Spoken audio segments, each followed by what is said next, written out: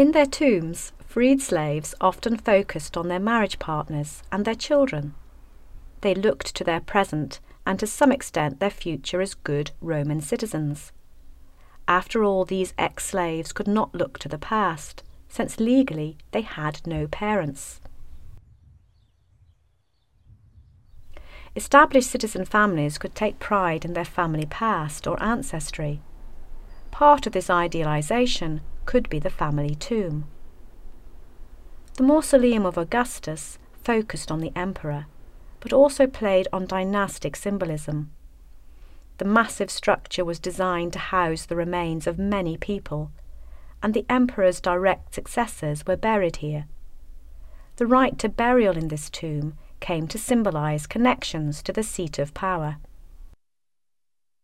In many ways, the family tomb was more of an ideal than a reality.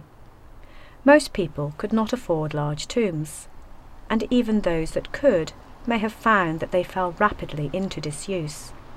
Families died out, or the next generation wished to build something new and fashionable. Yet all funerary monuments gambled on the future, that people would continue to be interested and keep the name of the dead alive.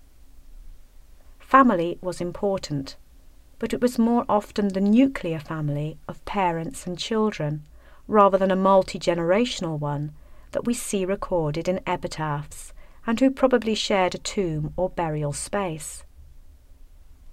Epitaphs often contain statements of family relationships, due to the fact that they record the name of the commemorator and their relationship to the deceased. So many epitaphs say that the husband or wife or mother or father of the deceased made the monument. Rarely do we find mention of grandparents or more distant relations. Sometimes separate memorials or inscriptions may have been placed together to create family groupings that could span the generations. However, when we do see tombs in operation, they rarely appear to have been long-lived or to have stayed in use by one family for long. If we look at the titular epitaphs from the Isola Sacra, we can see that very few people are named. For example, tomb 54 names Attia Psyche and Gaius Attius Alexander.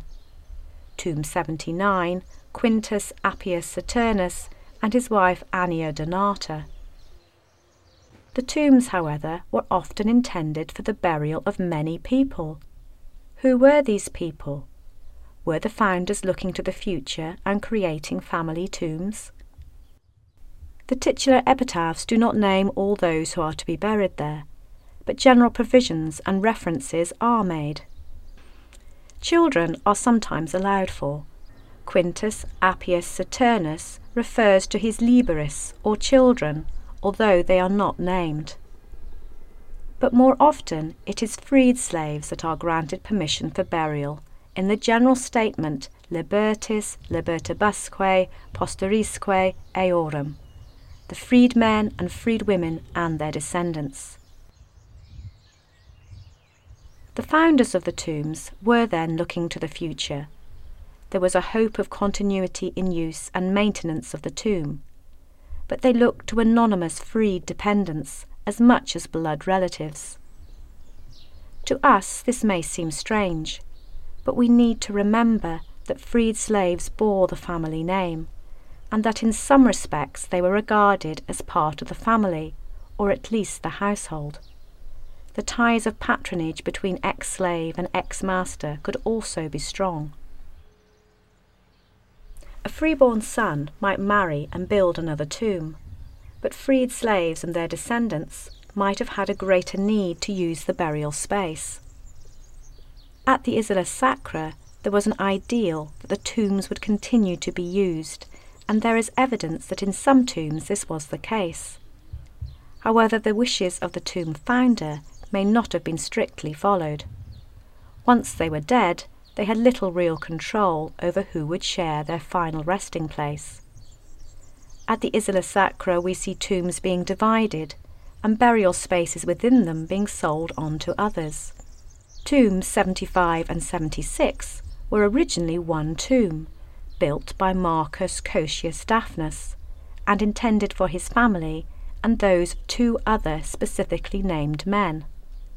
However, following his death, one of these men, who was the heir to Daphnis, built a dividing wall, creating his own separate tomb, complete with entrance and epitaph.